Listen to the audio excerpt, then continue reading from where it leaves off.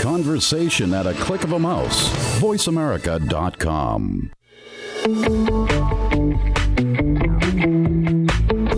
Welcome to the business show that will change the way you look at your business practice, your organization, and yourself.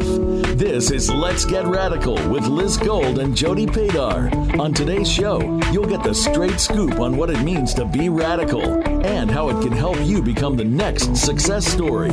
Now, here are your hosts, Jody and Liz. Hey, Liz, are you ready? Oh, Jody, you know I am.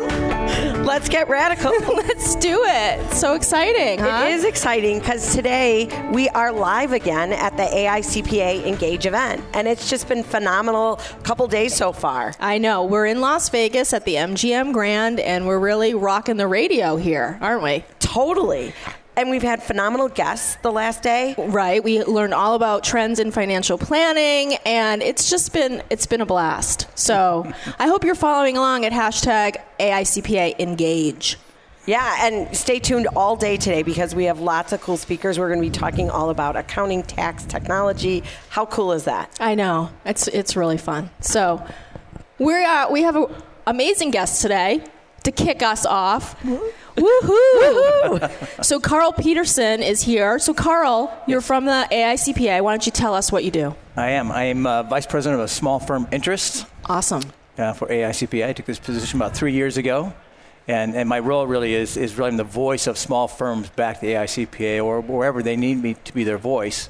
And I look at it as 360 degrees of advocacy. I advocate back to the AICPA about what's happening within small firms, what their needs are, what the issues are, and then advocate back to them about what we're doing to help them out. And if we need to make any changes or initiatives, tweaks on our initiatives, I work with the AICPA on that as well. That sounds like such a cool job. It's very, very cool. So how do you define small for the AICPA? Essentially, we segment these things out, right? We have your sole proprietors, you have the 2 to 5 CPAs on staff, 6 to 10, 11 to 19. We look at that, and my role really is the voice of all those that are below the G400. There's some overlap. I do a number of things, with the large firms as well. But my primary role and responsibility has to do with all those firms. It's about 43,000 firms that are below the G400.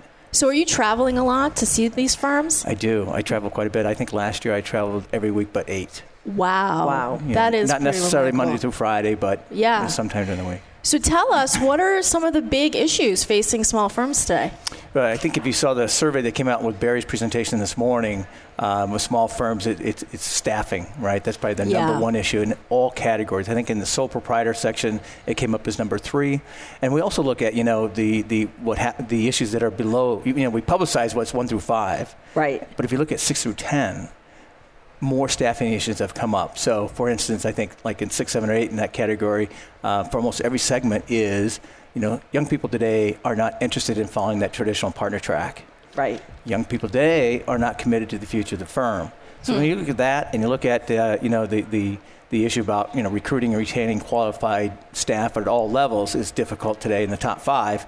Staffing, I think, is probably our number 1 issue. I could agree with that. Right? Yeah, in your own practice, as a small firm owner, I think right? it's a hard thing, and the talent wars, it's really happening all across the board. That's right. And so what do you do? We have, right? Do you go? What's really cool? I think a lot of small firms today have made some really good inroads into their local colleges and universities, looking for internships. Right. Interns, right? That's been a big deal. And then some firms have really reached out and started to say, how can I supplement my staff with outsourcing? Mm-hmm. Right? That used to be a big deal many years ago, and now I think it's still an option that firms are looking at. And I think some of the smaller firms, too, have the ability to innovate a little bit faster, so they're looking at remote workers a lot easier. Absolutely. It's how do you add to your team remotely, not necessarily even outsourcing, but just hiring someone in the next town over who's going to work remotely or the next state over. Right. And there are firms that I've talked to even just in the last 2 or 3 months where, when you lose a staff person, like they're going to say, I'm going to leave because I'm going to move. Right. That doesn't mean you lose them, right? Right. We have firms that, somebody moved to Utah and their firm is in California. Well, with the remote access and everything else, they can make that work. Another firm has somebody that moved to the Netherlands. So now they have a staff person. And how is the cloud and technology play into that? Do you see more smaller firms embracing that as a way of working? Right, absolutely. I think if you ever have a chance to look again maybe at the data within our 2016 MAP survey, we're all about surveys, right? In the MAP survey, one of the technology reports in there identifies, you look at small firms, let's say firms with less than 200,000 in revenue versus the firms that have 10 plus million in revenue. When you look at cloud services and the application and utilization of it, small firms are almost hanging right there with the big boys. So it makes a big difference, and I think more and more firms, it's taken so many years to get firms really to totally accept the cloud. We've got a lot of work to do, I think, with them, but more and more of them are accepting and utilizing that for. So do you see the smaller firms being innovative? Do you see that change happening with the small firms that you're working with? I do. I think, there's some frustration when you look at some of the older firms, small firms been around a long time. They may be, resistant to change, but I'm kind of a glass half full guy, so I see a lot of firms really making that change and pushing towards the cloud. It's still a struggle. Right. But technology makes such a big difference and kind of levels the playing field for all of us, small firm practitioners. Right. I mean, I say we're small, local, global. Right, exactly. Right. What firm today of any size, I think, doesn't have some global connection with either their clients and what's happening in their reporting or, And how is that affecting smaller firms with, I guess, the not even just the compliance, but the regulatory stuff that smaller firms need to be exposed to a lot differently than maybe in years past because they are doing global work? And how is that affecting them? And how is the AICPA helping them with that? Well, I think the way it's affecting, I think firms are finding more and more today that the generalist type of firm is kind of going away. You really have to be focused and passionate about that vertical market, maybe that industry you're in with your clients, because then you really will stay up. I think it's easy to stay up on technology, but also easy to stay up on rules and regulations that are happening right within that that vertical. And AICPA, of course, continues to develop resources. We have our, Firm Promotion Toolkit, which helps people. If you go on the website and look at that, it says globalization section of that is coming in 2017. We're pushing to get that done yet here in 2017. So there's a lot of things we're doing, I think, to help firms out, to give them some guidance, best practices, checklists, things like that. Do you see a difference between millennial-run firms and, say, baby boomer-run firms? Do you sort of break it out like that and you're like, oh, here's a 30-year-old running, I don't know if they're millennial, but 30-year-old running a firm, they're doing things so crazily compared to, maybe like a veteran who's been in the profession for a while. Yeah, I think from all my travels in the firms that I meet with, when you do meet with a firm that is run by millennials, the difference is that most of them have, but not all, but most of them have said, I'm going right to the cloud, I'm going to be a virtual office.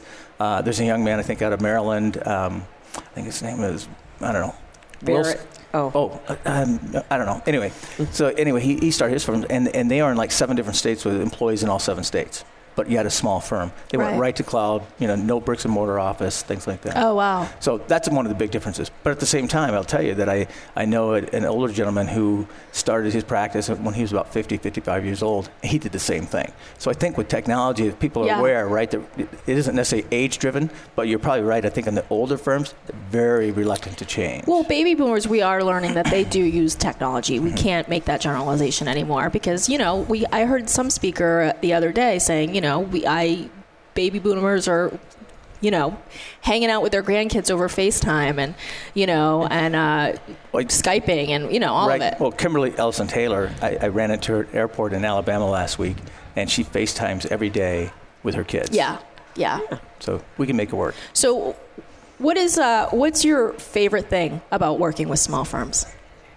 It's pretty cool. When you think about what we do in public accounting, right? We work with all of our different clients and we help them out and help them achieve their goals, whether it's tax related, finance related, family related, whatever.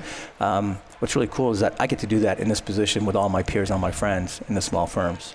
Nice. Very great. Yeah. And so how has this event been for you today, being a part of it and help? I don't know if you were on the planning committee or not, but how's it come together and are you happy with it and has it been cool? Yeah, it's been very, very cool. I think the energy level with all the people that are here, I was not on the planning committee, but now since I came very fresh into it, not necessarily knowing exactly what to expect, the vibe here I think is pretty cool. Yeah. Awesome. Right.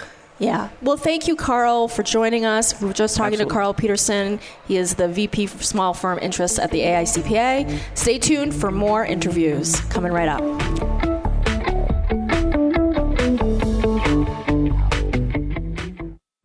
CCH Access from Wolters Kluwer has the power to grow, manage, and protect firms in motion through its integrated modules. These include tax preparation, centralized document management, improving client services, streamlining accounting, and managing your projects and deliverables. Accelerate growth, enhance management, and protect your organization's reputation. Visit cchgroup.com to find out more or register for a demo so we can show you what we do. That's cchgroup.com. First Global was founded by CPAs who believe that accounting and tax professionals are uniquely qualified to add value to their existing client relationships by offering comprehensive wealth management services. First Global believes the time is now for one of America's most trusted professions to rise up and show the world the power of true CPA financial planning. When you partner with First Global, you can be more to your clients. Play large by unleashing the power of wealth management and let go of the idea that someone else knows what's best for your clients. Visit First Global at 1stglobal.com.